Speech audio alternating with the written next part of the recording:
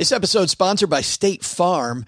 You a small business owner looking for insurance that fits your needs and budget? Well, look no further than State Farm.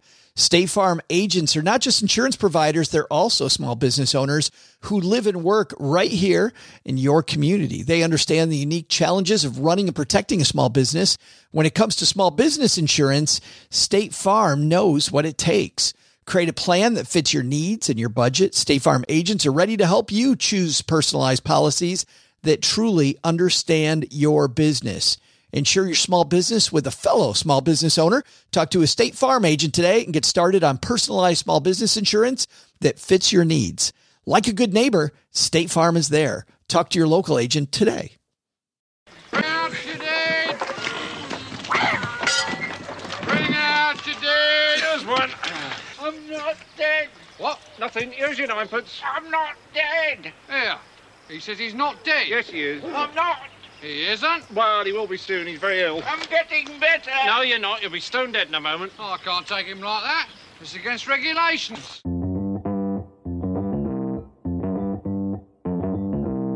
Live from Joe's mom's basement, it's the Stacking Benjamin Show.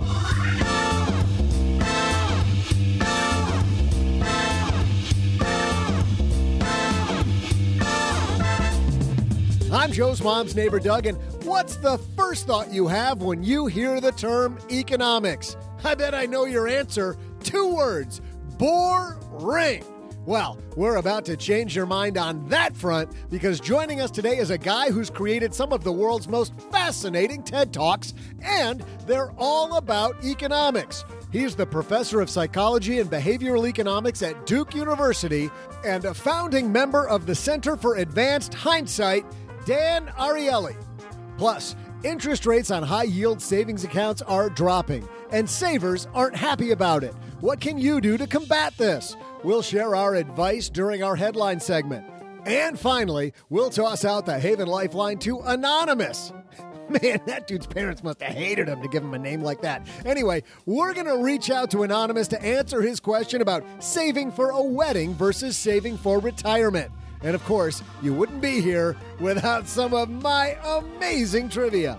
And now, 2 guys who are hiding somewhere. Hey, what the hell is this? Are we like playing one of Joe's board games? Carmen Sandiego? What the hell? It's Joe and O-G.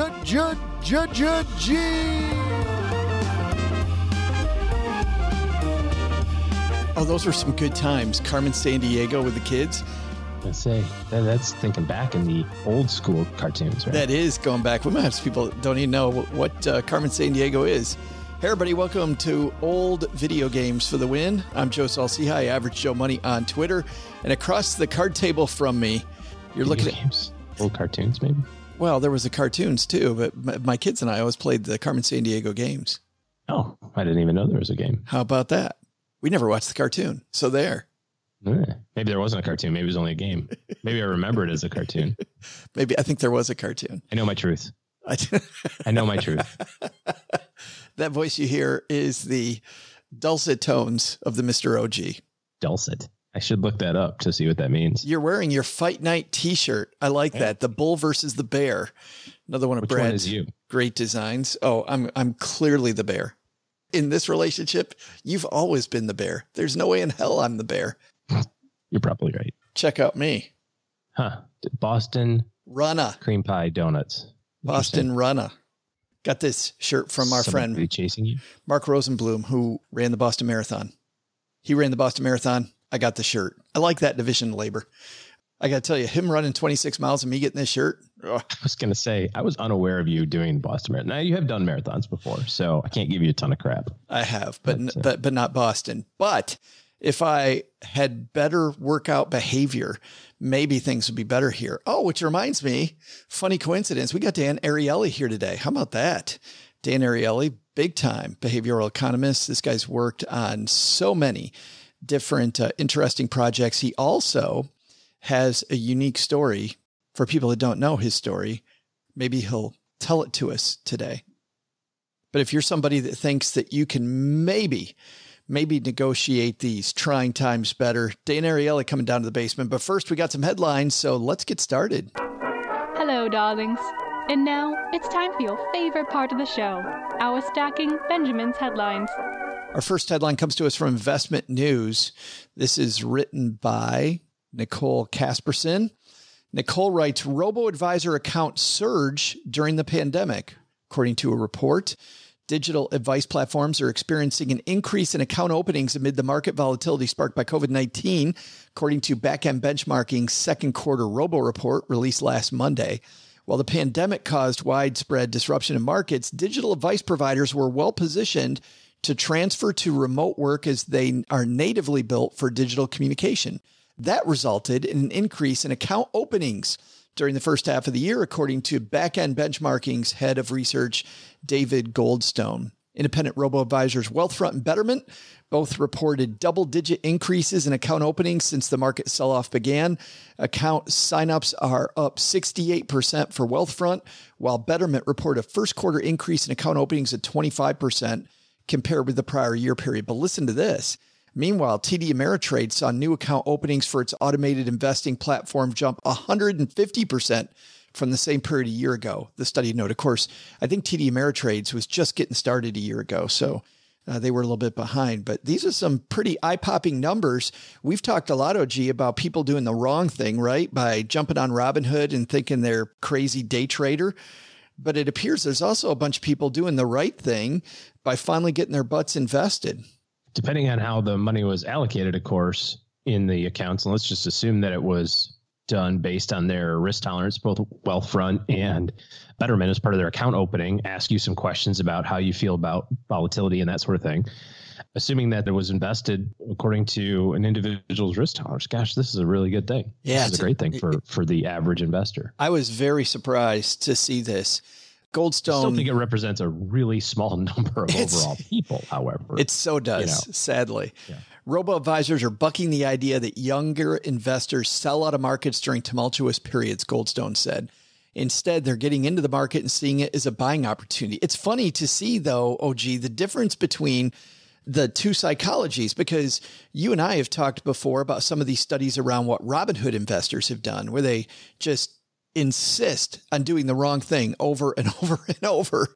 Yeah. But by the same token, you've got this other whole group of people doing what appears to be the right thing. Well, maybe people are using Robinhood as the fun money account, and their other investment accounts as their, like, you can real only investment. You can only hope. I'm assuming that everyone is doing the right thing. How's that sound? Turning over a new leaf. That would be a first for you. Like, who are you? What day is this? Does this mean reality versus thinking about reality? Does this mean the apocalypse is coming? The fact that you're saying this, that you're positive? Yeah. Well, come on now. I'm positive. I'm right about stuff. Heyo. Bam. No, I think that, as it relates to the idea of Wealthfront or TD Ameritrade, just the concept of setting it and forgetting it. Schwab has their platform. Vanguard has theirs. Set up a system, do it the same time every time, put in the same amount of money. When you get a pay raise, put some of that extra money in there. You just have to do it all the time. Now, if you started this in the middle of March, you look like a genius when it comes to your investing strategy. You're like, look at me. I'm up like 30% since March. Okay, maybe. You shouldn't count on that, right? 7 to 9%, maybe 10.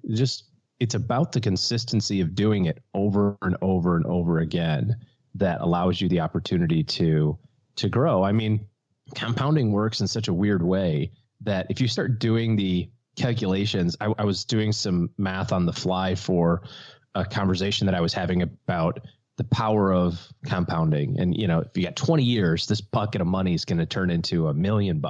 Like, that's how great this is.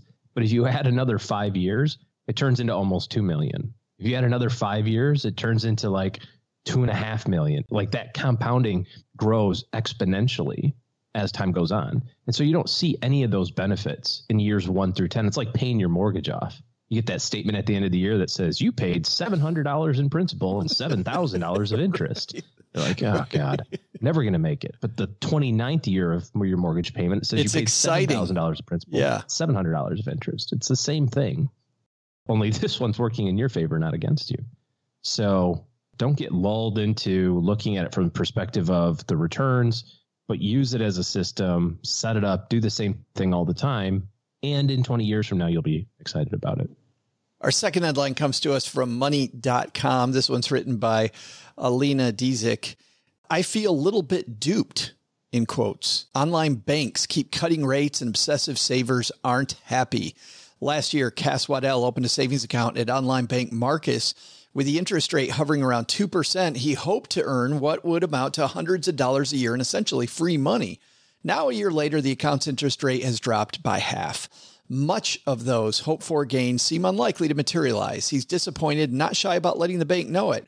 Sad to see that Marcus dropped their APY. He recently tweeted at the bank run by Goldman Sachs, "I hate the hassle of switching banks, but it might be worth it." Marcus didn't respond to a request for comment. Marcus didn't reply to that tweet like, "Who are you?" "We're sorry to see you go later, dude. Yeah. Pack your stuff." That'll show him. You show him, Ryan, or whatever your name is. Tweet at Marcus. "Man, I'm pulling my money." Okay. Here's what frustrates me. I've seen this all over the place, right? Savings accounts lowering their interest rates. And yet, when you look at what the Fed did and you look at rates overall, OG, or rates now are still hovering there near all-time lows. Yeah. Well, I mean, that's the trade-off. And I was reading an article the other day about this, and I don't know who to credit it to, so I apologize. But it was this topic. Like, everybody gets up in arms about their $20,000 savings account earning 0.8 instead of 0.9, or 0.8 instead of 1.2, or a year ago it was 2. I know you remember, legit money market funds were paying 8 in the late 90s and early 2000s. But at the same time, I also have a vivid memory of saving my mom just boatloads of cash by refinancing her mortgage from 8.75 all the way down to 7.25. Right. I mean, I was the hero son. I was the best one ever. Like, look at all this money I saved you, Mom. And imagine my dismay when, I don't know, maybe a year and a half ago, I said something to her about it. I said, "When was the last time you refinanced your house?" And she said, "I don't know, 2006 or something." Oh, gosh. She was at 6.25. What a great rate, she said. "This is awesome, 6.25.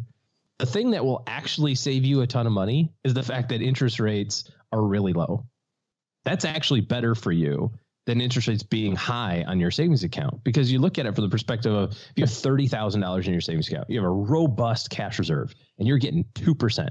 But there's the converse of that too, which is that while Goldman Sachs wants to make a profit, OG, when interest rates go down, your interest on your money market's going to go down. They're going to pay a rate that is competitive and equals what everybody else is paying. All the rates are down. This person's tweeting at Marcus, and I'm with you. It's a waste of time. Take your money and go. But it's also a waste of time because this is somebody who says they feel duped.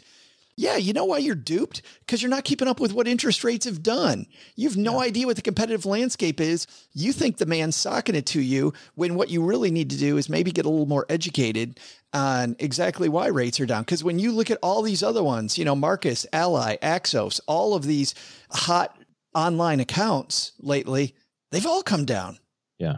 Yeah. It's a reflection of the interest rate environment. My point on this is that you're fighting the wrong thing. Moving against the fact that you're losing $300 a year of free money. It's called interest.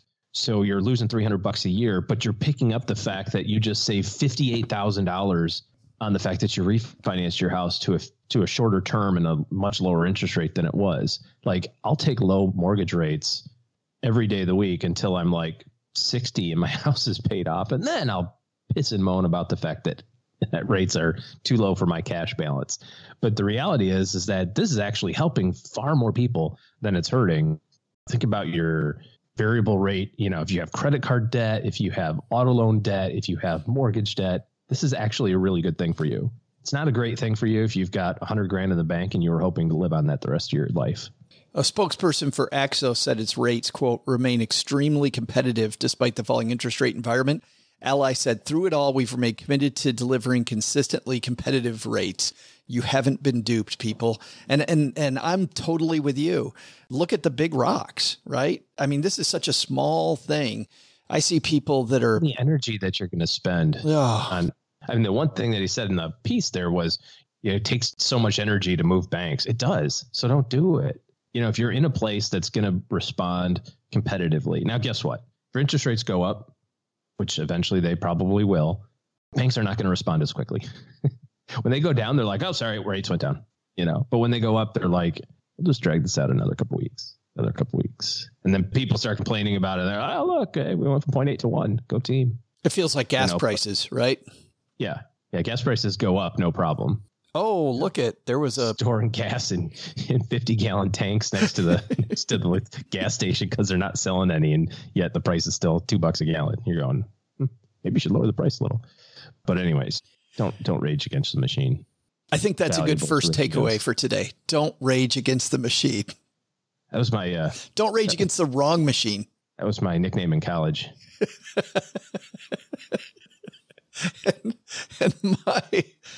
And I think our second takeaway is, whether it's a robo or not, just getting invested and setting it and forgetting it and doing the right thing, which Dan Ariely, I'm sure, is going to talk about. I mean, he's a behavior guy, right?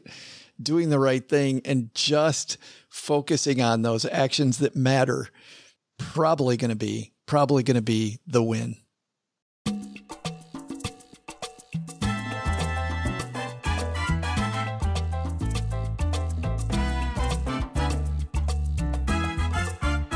Well, coming up next, for those of you who don't know him, you're in for a treat. Of course, if you do know him, you're also in for a treat, but you already know it. He is the James B. Duke Professor of Psychology and Behavioral Economics at Duke University. He's also the founder of the research institution, the Center for Advanced Hindsight. And today, he's here on behalf of fintech company Qapital. That's spelled QAPITAL.com. Of course, Qapital is an incredibly popular money app. By the way, Natasha over at Qapital, as we were scheduling this, just sent me something earlier today. And I like this when stackers get bonuses. But if you want to check out Qapital, Dan and I might talk a little bit about Qapital, but mostly we're going to talk about just how to save money during this weird time of COVID and how to trick yourself into saving. And if anybody knows behavior and how to make it so that you overcome obstacles, it is Dan Ariely. But Natasha says that the code STACK has been set up, gives you $25 if you decide to sign up for Qapital. QAPITAL. Use STACK to get there. So thanks to Qapital for doing that, but mostly thanks to Qapital for making available Dan Ariely. When they said, hey, you want to talk to Dan? I'm like, are you kidding me? Of course we want to talk to Dan Ariely.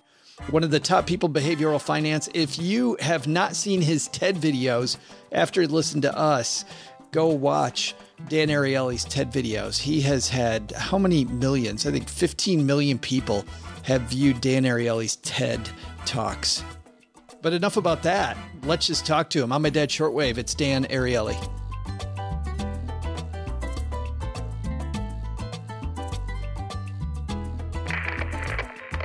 And on my dad's shortwave radio, it's our new friend, Dan Ariely. How are you, man? I am mixed. I'm mixed. It's Corona times, very, very tough in many, many ways. And because I deal with human decision making, when it fails and when it's successful, I'm exposed to a lot of terrible things. At the same time, that's on the bad side. On the good side, I feel incredibly useful. When times are tough, it's the time when it's clear that we need to understand human nature in a much, much deeper way. So I'm in high demand. I feel very useful, but I'm exposed to lots of pain. So that's the summary. Yeah, reading your column in the Wall Street Journal, I feel like the questions lately have been deeper and more problematic than they are usually. Not that they're usually not bad, but now it seems like the decision-making process has to be more crisp than usual. Yeah. And of course, I respond to just a few of the questions I get, but there are lots of things about people losing their jobs. Also, because I write for the Wall Street Journal and it's kind of a conservative newspaper, I get lots of questions about challenges in relationships. I know you're in an Airbnb somewhere. I hope you're escaping a little bit, but the people who are not escaping, and the people who have multiple little kids and, are experiencing lots of traumatic things.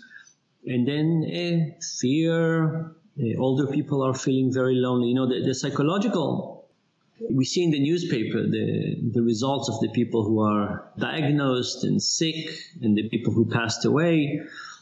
But there are other things as well, like psychological stress, trauma, domestic violence that are not reported, right? We look at the people who are sick from COVID, but the consequences of the rest of it are incredibly severe, and we don't really understand them or able to quantify them yet. Yeah. I want to dive into our decision making here during this rough time for people. But first, it is the first time I'm getting to talk to you. I've been a big fan of your work for a long time. I know a lot of our listeners are a fan of your work. And I wanted to ask you some questions about your career, which might seem a little too light for now and for this discussion, but maybe on the other hand, we need to lighten it up a little. But I'm just wondering, how does a guy get into behavioral economics and behavioral psychology? I can't see a young Dan going up to his parents saying, when I grow up, I'd like to be a fighter or a behavioral psychologist. How did that begin? So it wasn't on my agenda. The reason for my half beard is that I was badly injured when I was younger, and I spent lots of time in hospital. And all of my interest came out of my own experience.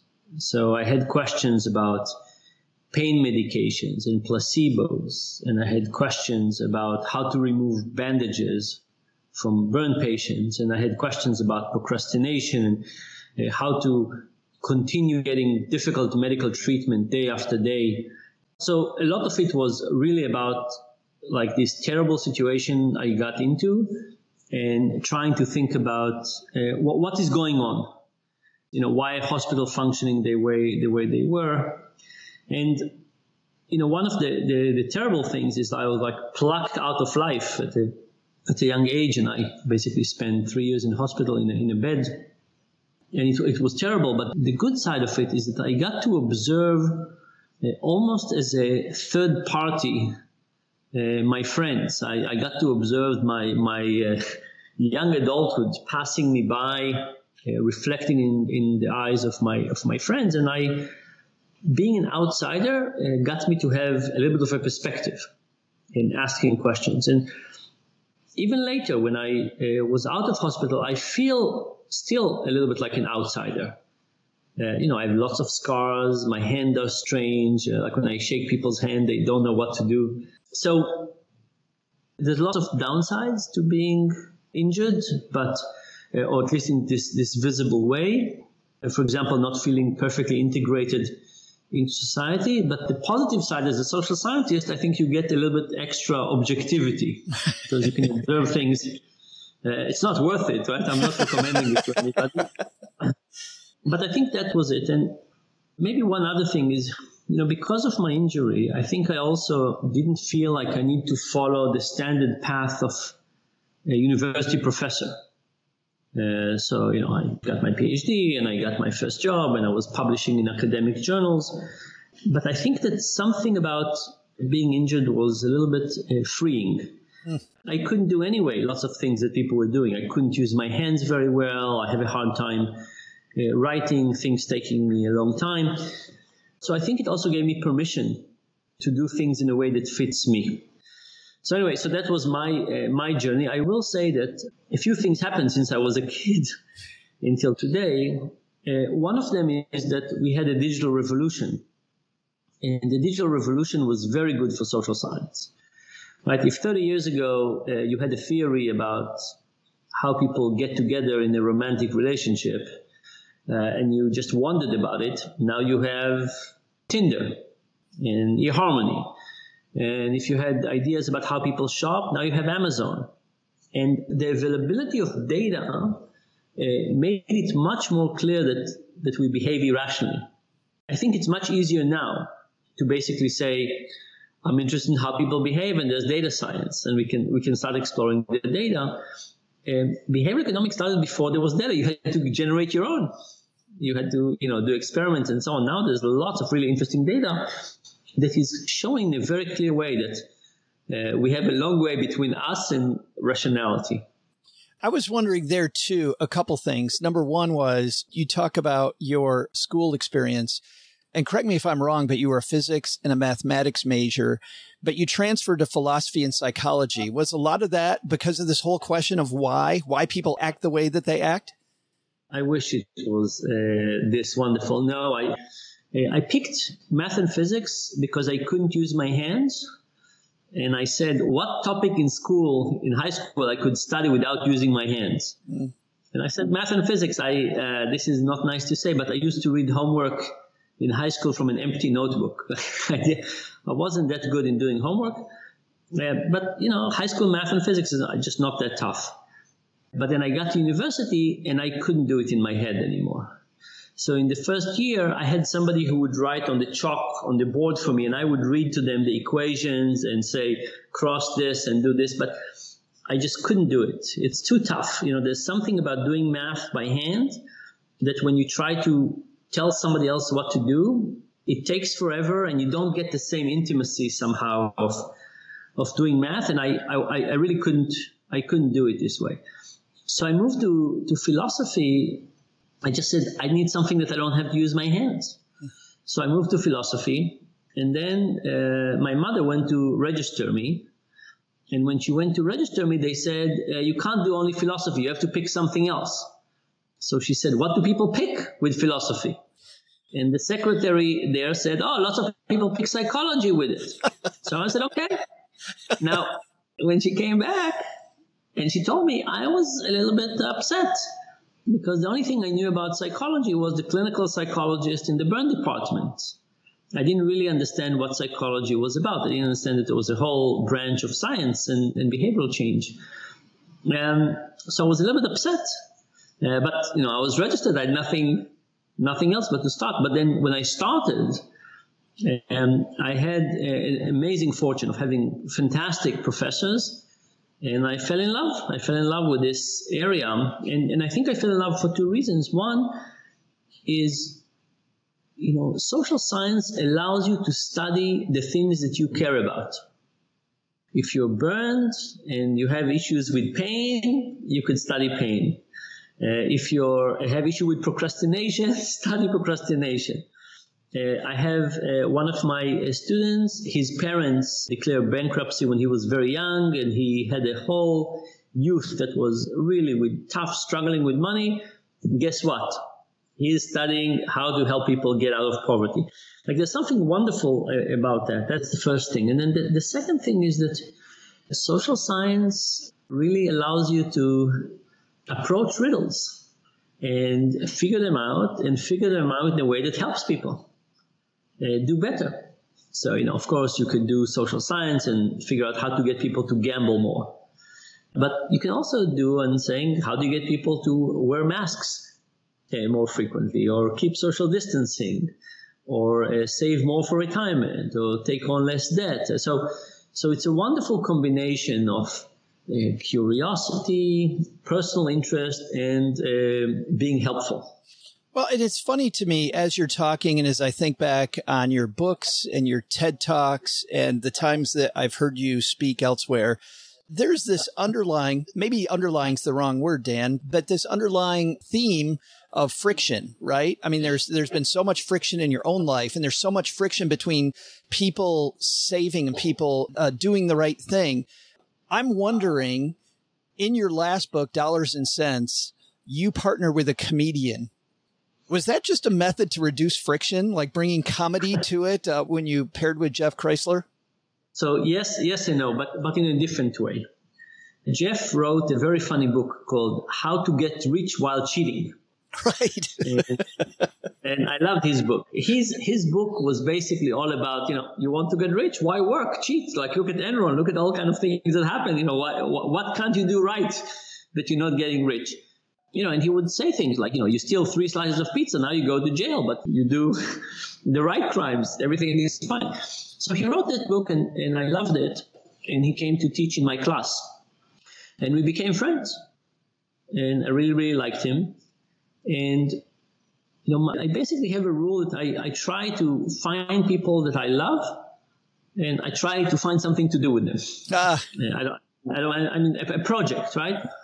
So with Jeff, and I think it's a kind of friction that says, I want to work with people that I want to spend more time with them. Yeah. And for me, this is the joy of the freedom that academia has. I can pick which project I want to work on, with whom I want to work with. And if you get to work on fun project with people you love, it's endless joy. If I imagine friction, I imagine working with somebody you're not looking forward to seeing as a huge friction. So I picked Jeff because, he was a delightful guy and we became friends. Then we would have picked something to work on. It was, first of all, Jeff, and then what we were going to work on. So the friction is people first. It's interesting that I think comedy too itself just reduces some of the friction and brings, you talk about how there's plenty, as you know, more than anybody, Dan, there's plenty of financial information out there. It's not about that. It's about getting people to do something, especially now, though. You and I were talking early on about how many important decisions need to be made right now. But you also know as well as anybody that every day just seems to be a random day that ends in Y for most of us. Not sure if it's a weekend or if it's a weekday. When it's so important to make good decisions now, especially with things changing around student loans, mortgages, unemployments, how do we get rid of that friction to make the timely decisions we need to make more often now? Because I don't think it's about not having the right information. No, it's not. It comes from lots of things, right? It comes from making decisions under stress, and it comes from being depleted and not having energy to deal with. And there's lots of ways to try and fix it. But one way that I find in general that is helpful is to start by giving first advice to somebody else in your situation. So imagine you have a good friend. Imagine that your good friend is in your situation. Think to yourself, what would you tell them? And the reason this is good is you take what we call the outside perspective. So imagine that you have this imaginary friend that is you, and you're basically saying, okay, imaginary friend, how much money is coming in every month? And are you sure that this will keep on coming? And what if less is going to come? And what are you spending? And let's go over your credit card. And then you could try and give this friend advice. And the thing is that when we make decisions for ourselves, we use both cognition and emotions. When we give advice to other people, we don't have that much emotions. We're much more cold and calculated, and we see things in a more objective way. So one good strategy is to give advice to somebody in our shoes and then go ahead and take that advice. Teach first. Yes. And, it's good for lots of things, right? It's good for being more patient, and it's good for taking a differential risk and so on. So that's one. Another thing that we need to do is we need to have an action plan in case things get worse. So what is tempting is to say, okay, right now I'm managing. Let me just continue like this. I don't want to think about it. It's unpleasant and so on. But what if things get worse? You can say, let me not deal with it. Let me wait until things get worse and then I'll deal with it. The problem is that if things get worse, now you're under stress. And under stress is not the right time to make decisions anyway. So a good thing to do is to have an action plan and say, okay, here's what I'm doing now. If things don't get better in 3 months, here's some steps I'm going to take, cutting my expenses, for example. If things don't get better 3 months later, I'm going to do X, Y, and Z, and basically make an action plan. And if I lose my job, these are the things I need to do. And the moment you have this alternative action plan in your back pocket, things are easier. Things are simpler. And then maybe another piece of advice, this notion called depletion. Depletion is the idea that when we have full energy, like first thing in the morning, we're able to be more rational. But as the day goes on and we get more and more tired, it's harder for us to think and easier for us to fall for temptation. The other point is to say, let's try and make the most important decisions first thing in the morning. It's not a fun way to start the day, but it is the best time in the day to try it. Like we have only so much life in the battery, so to speak. That's right. You start the day with a bit more energy than you went to sleep with. There was a concept that you introduced me to recently that I think we're all fighting against right now. You called it habituation. You mentioned it with respect to the crisis, but I'm also guessing that habituation kind of applies to our money in general, right? Can you explain habituation and how we fight against that? Yeah. So first of all, just to be clear, a lot of these concepts are not good or bad. They're just there. And they have good sides and they have bad sides. So habituation is basically we get used to it. And again, I'll give myself as an example. I was really badly injured. I'm kind of used to it. Am I used to it 100%? No. But let's say when I got injured, you would ask me, Dan, how bad would life be if you got burned in 70% of your body and you had this and this amount of pain for this amount of years and then keep on with this disability? I would say that would be terrible. But the reality is that life became really terrible and then it slowly got better and then I got used to it. I'm not the same as a non-injured version of Dan, but I got used to lots of elements like this. And partially I got used to functioning without much use of my all kinds of things. So habituation has the good side. We get used to bad things. It has the bad side. We get used to good things as well. And then another thing is that we end up getting used to things and not rethinking about them. So, for example, in the world of spending, we just get into a repertoire of spending without thinking about the quality of life that we get from that. Right? So money is not about spending money. It's about buying joy. You want to buy the most joy you can with the least amount of money you can, right? It's that balance. We want money for retirement. We want joy now. How much money do we spend for how much joy? But if you look at your daily expenses, you will probably find places where you're spending too much and not getting much joy from it. For example, for me, giving up television was wonderful. Not only am I not paying for television, I've discovered life is better without television. But, there are other things like that. During COVID-19, we all probably are eating out less and cooking more. I am getting really good at omelets. But you can ask yourself, COVID-19 forced us to change lots of our habits. Which of those are we happy with? Imagine a year ago, I would come to you and say, Joe, would you mind for the next 3 months not to eat out? And then in 3 months, tell me how it was. And I say, how would it be if you didn't eat out for 3 months? You would say, it would be terrible. I'm not willing to try it. I'm so sure it will be terrible. I'm not willing to try it. All of a sudden, we were forced to do all kinds of things differently. And now it's a really interesting time to evaluate and say from all the things we did differently, which ones are good and which ones are not. Our brain basically wants to do things that are repeated. It demands the least amount of energy, the least amount of thinking. So you say to yourself, I did this before. I only make good decisions. Therefore, that must be a good decision. Let me do it again. No need to think, no need to rethink. So we end up in all kinds of processes that we never thought would be there for a long time. Now we cut them. Many of them. Morning coffee, you name it, right? There are probably many of those.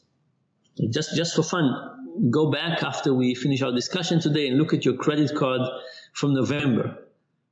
And, which one of those habits were good ones and which ones were not. Right? At the moment when you were in it, it was very hard to get out. But we got out of some of those. Good time to evaluate. I think that's a great evaluation going back to last year and seeing how many of those expenses I missed that I don't have anymore, that I've been forced to reevaluate because of this. I have one more question for you. You're here today on behalf of Capital. And I just absolutely love, Dan, the whole fintech movement and how companies like Capital are doing things that, frankly, in my opinion, a lot of the big banks maybe should have been doing for a long time, but they haven't. What are some of the things using your behavioral expertise that you guys at Capital have put in place to help people save more money with less friction or maybe add to their motivation to put some money away? Yeah, so maybe I'll mention two things. The first one is the debit card that Capital has. And we studied debit cards. And it's a debit card where you put an amount of money in and it basically goes down. First of all, we found out that it's best to put money in and have it go to zero than having a credit card that only goes up. Because going down to zero, you see what the end is. Yeah. If you charge something on a credit card, when do you stop? So going down is better than going up. The second thing is we found out that a month is too long. If you say, I want to spend on discretionary spending $2,000 a month and you put it on your card, you'll overspend. Why? Because in the beginning, you'll say, oh my goodness, I have $2,000. It's a lot. But then it runs out. So we found that a week is better than a month. And then we found that starting the week on Monday is better than Friday. Why? Because if you put $500 on the weekend, you feel rich and you spend too much. If you put it on Monday, you try to wait for the weekend, right? You savor. So going down and not up, weekly and not monthly, Monday and not Friday. So Capital has this card that you declare how much money you want to put in every week. It loads every Monday, counts down, and you can see basically how much do you have for this whole category of discretionary spending. By the way, it's better to have a category for discretionary spending than categorize differently restaurants and Ubers and so on. It's good to have them in a category, partially because you can move things within them, but partially because if you try to count each of them separately, it just drives people bananas and they stop. Another thing we do, and there's lots of others, but another thing we do is when you get your paycheck, okay, so think about the following. Imagine two people. Both get paid on the first of the month. One of them has the rent check coming out on the 2nd. One has the rent check coming out on the 19th. What's the difference between these two people? The difference is that the second person, for 18 days, think that they're rich. You're not rich. Just the payment didn't come out yet. But if you look at your checking account balance, you would get the false impression for 18 days. Another feature is to basically take out those bills from the account so that you get to understand your real balance. So take it out ahead of time, even though it's gone, not yet gone. It's it's going to be gone. That's right. So that's important. And there's lots of things like that. There are goals, right? It's good to save for goals. So basically, Capital is all based on understanding how people really think about money and trying to create a system that helps us think about money the right way and takes away wrong ways of thinking about money. Well, I love anything that helps us reduce friction and gain more motivation, Dan. Thank you for spending some time with us today and helping us through this tough period. I really appreciate you, and I appreciate very much what you do. Thank you. My pleasure, and looking forward to our next time. Hey, trivia fans. Now that Dan Ariely has taught you a little something about economics, it's time for me to get you up to speed on finding out where Joe's been hiding. I've been to Texarkana. Apparently that wasn't right. And then I remembered he'd gone to Georgia. How about them peaches, huh? And while I figure out exactly where I am right now, let's get to today's trivia. On this date in history, the final Soviet Union president, Mikhail Gorbachev, was overthrown by a coup. The question is, what year was the USSR broken up? I'll be back faster than this road trip is over.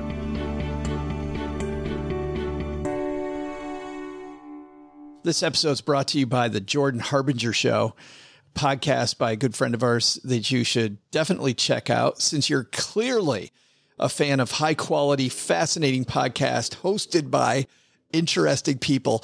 By the way, that is totally a Jordan Harbinger read. There is no doubt in my mind that Jordan just wrote the stuff that I just read. There is no doubt in my mind because talking to Jordan, I'm very interesting.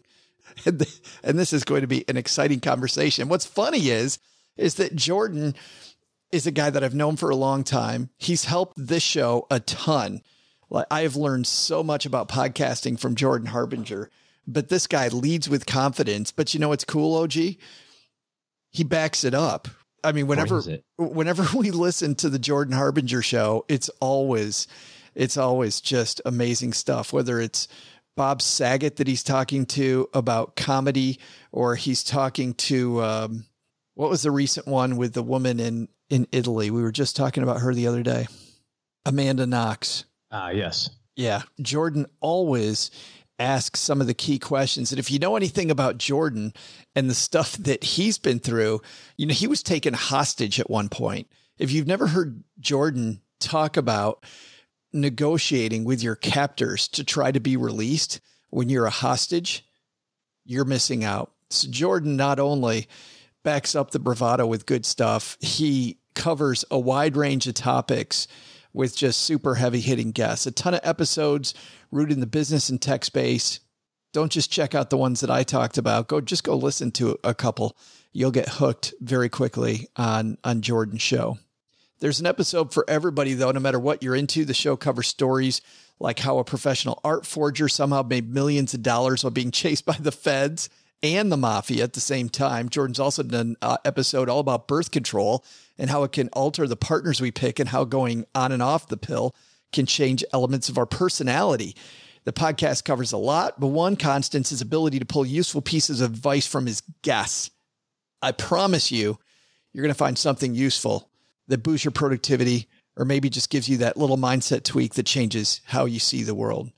OG and I love the Jordan Harbinger Show. We think you will too. Search for the Jordan Harbinger Show. That's HARB as in boy, IN as in Nancy, GER on Apple Podcasts, Spotify, or wherever you listen to podcasts. That's the Jordan Harbinger Show. Check it out. Hey, trivia fans. So it turns out I must be close to the beach because everyone keeps saying, roll tide. I love the beach, and I'm sure when I find Joe, and more importantly, Joe's mom with those delicious chocolate brownies, we're gonna all party Georgia style with some barbecue and maybe a foamy beverage or two. In fact, maybe I'll buy the first foamy beverage for you if you got this little factoid correct. Question was, what year did the USSR break up? Well, the Union of Soviet Socialist Republic fell on this day back in 1991. Unlike those Ruskies, I'm sure there'll be no protest from Joe and OG when they learn I'm coming back to see the team. Gotta get back to the road. See ya! Big thanks to Dan Ariely for stopping by. You were close. You said 1989 for the year the USSR broke up. Yeah. On further review, I would have said 91. Just an exciting time. Hey, let's throw out the Haven Lifeline, OG, and tackle some of life's most important questions. Our friends at Haven Life Insurance Agency are all about making things easier so that you can spend your time doing those things that you love doing and less time on life insurance. Why would you go to one of the old school life insurance agencies where you're going to fill out a 50 million page form when at Haven Life, their application's simple. It's online. You get an instant coverage decision, affordable prices, get to the stuff that's important. Covering yourself is important, but it doesn't need to take forever. That's why we like Haven Life. StackyBenjamins.com/Haven Life. Today, we're going to throw out the Haven Lifeline to, well, it looks like it's anonymous, OG. Dun, dun, dun. You know what Paula and I do over on her show, the Afford Anything podcast? She decided that we're going to make up names for people. So she has people make up names. And I'd like to pay that forward by saying that if this person's not going to give us a name, you should create a name for them. Oh, this is going to be, is it a man or a woman, or do we care? I don't think we care. Okay. It's Chris. There you go. It's Chris from, where's Chris from? Reno. Chris from Reno, Nevada. Chris from Reno, Nevada. Say hello. Hey, Joe and OG. I am a recent college grad working my first full-time job, and I'm also getting married in January. I don't need to make any student loan payments until October, and that is also when I'm eligible for my employer's 401k plan. With having to save for my wedding at the rate I currently am, I am able to make about a $200 contribution every month to my Roth IRA, and I can't make any contributions to the 401k yet. I am saving about $1,000 a month just for the wedding. Do you think I should take some away from that and move it to the Roth IRA for now? Thanks. Hey, thanks, Chris. You know what's cool about those weddings in Reno, OG, is that you can just go to that wedding chapel, a very low cost wedding. Might even wear like no one goes to Reno, so you don't have to worry about it. No one's going to come to your wedding. What the hell are you talking about? Man, that just got real in a hurry. Hey, Chris, stop saving because nobody loves you and they're not coming to the wedding. No one's coming to Reno. You were. I've been to Reno one time in my life. You were so positive for like the first 15 minutes of the show, and it's gone off the rails. It's gone. It was different. Reno's a different place. The Sierra Nevadas are nice. How's that? I like Reno. I almost went to school at the University of Nevada there. They recruited me to run for them. Yes, I did. Oh, crap. Yeah, nope. True story. Anyway. So did Chris. Well, so here's my thinking on this. The way he put this was as if to say, should I put some in there for the time being, as in I'm going to take it back out again? And if the answer to that is, yeah, I'd take the money back out again. No way, dude. You have to keep your money separate. I hate the fact that when we look at these different types of accounts, you know, all these different rules that you get. Well, you can take $10,000 out of this for this reason, or during COVID, you can take $100,000 out of this for this reason. If you start thinking of your money as just a slush bucket of like, if I want to buy a boat, I'll take it out of my Roth, or if I want to buy a house, or if I want to get married, or I want to pay for my kids' college, I'll take it out of my 401k. I'll just do a loan. Then it doesn't have the importance in your mind of the specific goal. So despite the fact that this stuff is liquid and you could take your contributions out, I would never park money for a few months in a Roth IRA or any other type of long-term, specifically designed long-term account. It just tricks your brain into thinking that it's forever liquid, and that's not the message you want to send. I would make sure that starting in October, you take advantage of the workplace plan. Make sure you get that company match if there is one. I'm assuming that there'll be some sort of company match. Maybe they defer it for a while because of the COVID situation. A lot of companies are doing that. But you can likely create a Roth 401k in your workplace plan and still get the matching. So maybe you're going to have to back off the Roth contributions in order to do the workplace 401k. And here's the good news. You're getting married in January. Nobody's going to come to Reno in January, except maybe your parents or her parents. But it's a crapshoot to get there. Have you ever driven to Reno in the wintertime? Did you just use the words crapshoot and Reno in the same sentence? It's really, literally true. You know, you might almost die on the way up the mountain, but it depends on which side you're coming from. Come from not in January. Come from the west, it's hell. Coming from the east, you're crossing the desert.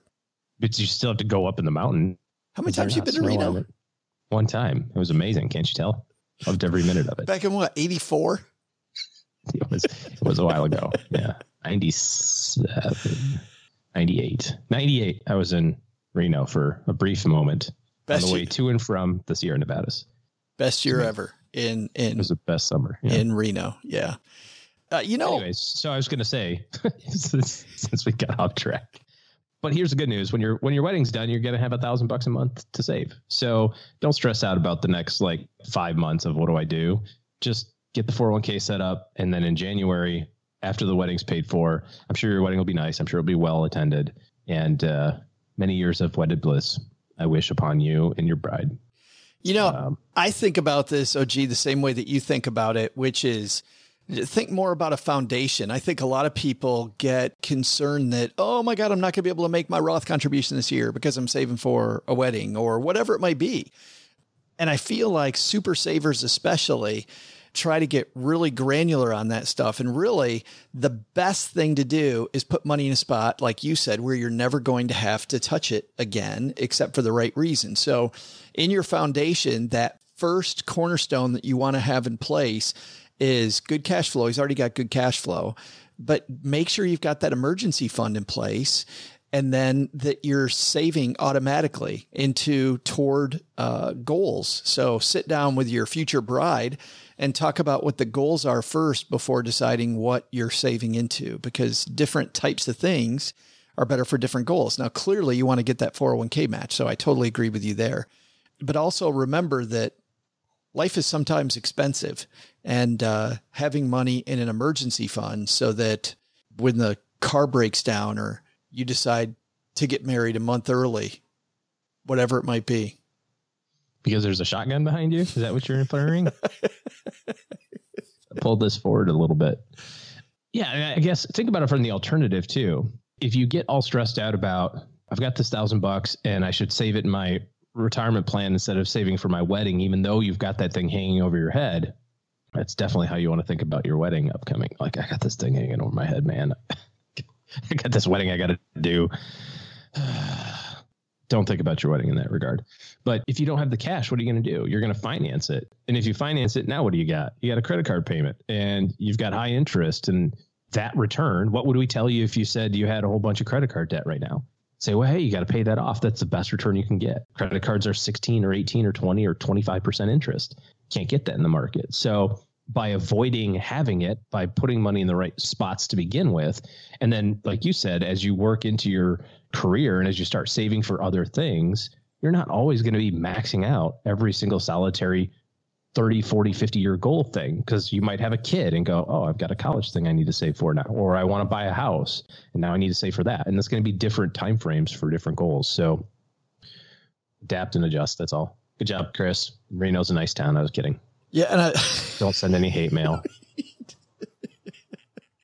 If you do, you can send it to Joe. You know, Chris, whose name is probably Jim, is just driving down the road in Georgia going, what are you talking about with Reno? I love it. I do like this idea of putting a place on there, because I think we're going to do this from now on. Paul's onto something. Well, Paul and I haven't done a place. We just turned it into the latest movie we've seen and give it the name of the star of that movie. So this is a little different. And then you just put that person in this place in the movie. You could do that too. Is Elizabeth from London. I don't know who you're referring to there, but I'm sure that she would be just a lovely, lovely person to talk to. Big thanks to Chris for calling in. If you've got a question for us, head to stackingbenjamins.com/voicemail.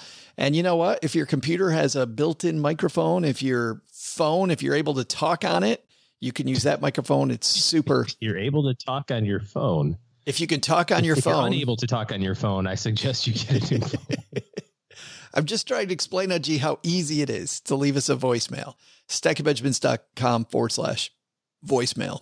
I think people think it might be difficult. And Chris, send us an email, by the way, if you want your greatest Money Show on Earth t-shirt. Also be fun to find out where you really live. All right, that's going to do it for today. Big thanks to Chris for calling in. Big thanks to Dan Ariely. You know, Doug's going to thank everybody. Also, if you're somebody that needs good financial planning help in your corner, OG and his team are taking clients. So if you want the second half of the year to be a step in the right direction, maybe you wasted too much time, head to stackingbenjamins.com/OG to get on their calendar and see how their team might be able to help make your team better. Last, big thanks to everybody who has left us a review of this year's show. That helps people know what they're getting into when they listen to the Stacking Benjamin show. Coming up on Friday, man, do we have fun. If you're new to the show, we always have roundtable discussions about popular blog posts in the financial community. Friday's going to be no exception, so join us for that. All right, Doug, take it from here, man. What should we have learned today? Sure thing, Joe. I got this one. First, take a lesson from our headline.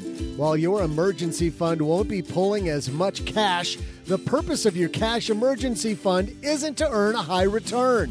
It's to be there when you need it. Second, take a lesson from Dan Ariely. By looking critically at the why behind money decisions, you can avoid wasting money on things you don't truly value. But the big takeaway? And it's a safety tip. Don't try to surprise people in Georgia by just showing up on their doorstep. Also, turns out the Freedom Immunity State is actually not Tejas or Georgia or North Carolina, where I just found out that Joe also went, apparently. He didn't tell me. Where the hell is that guy gone? Special thanks to Dan Ariely for joining us today.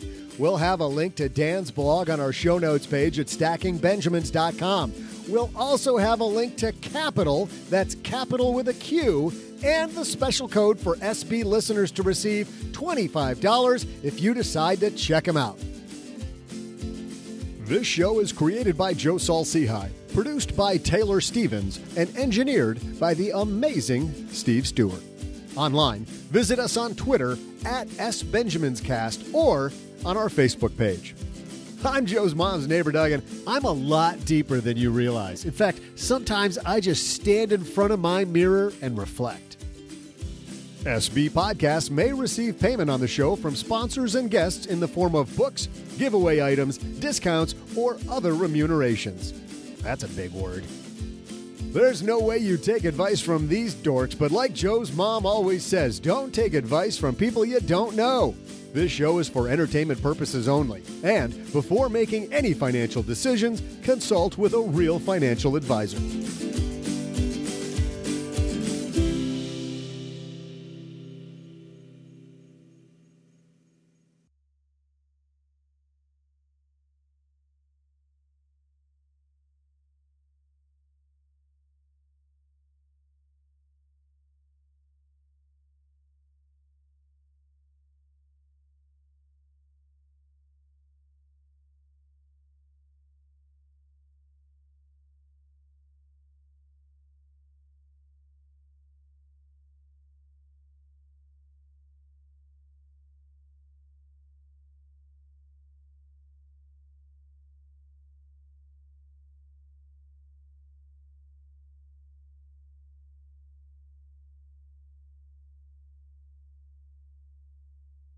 So we're in the after show. Don't talk about the after show.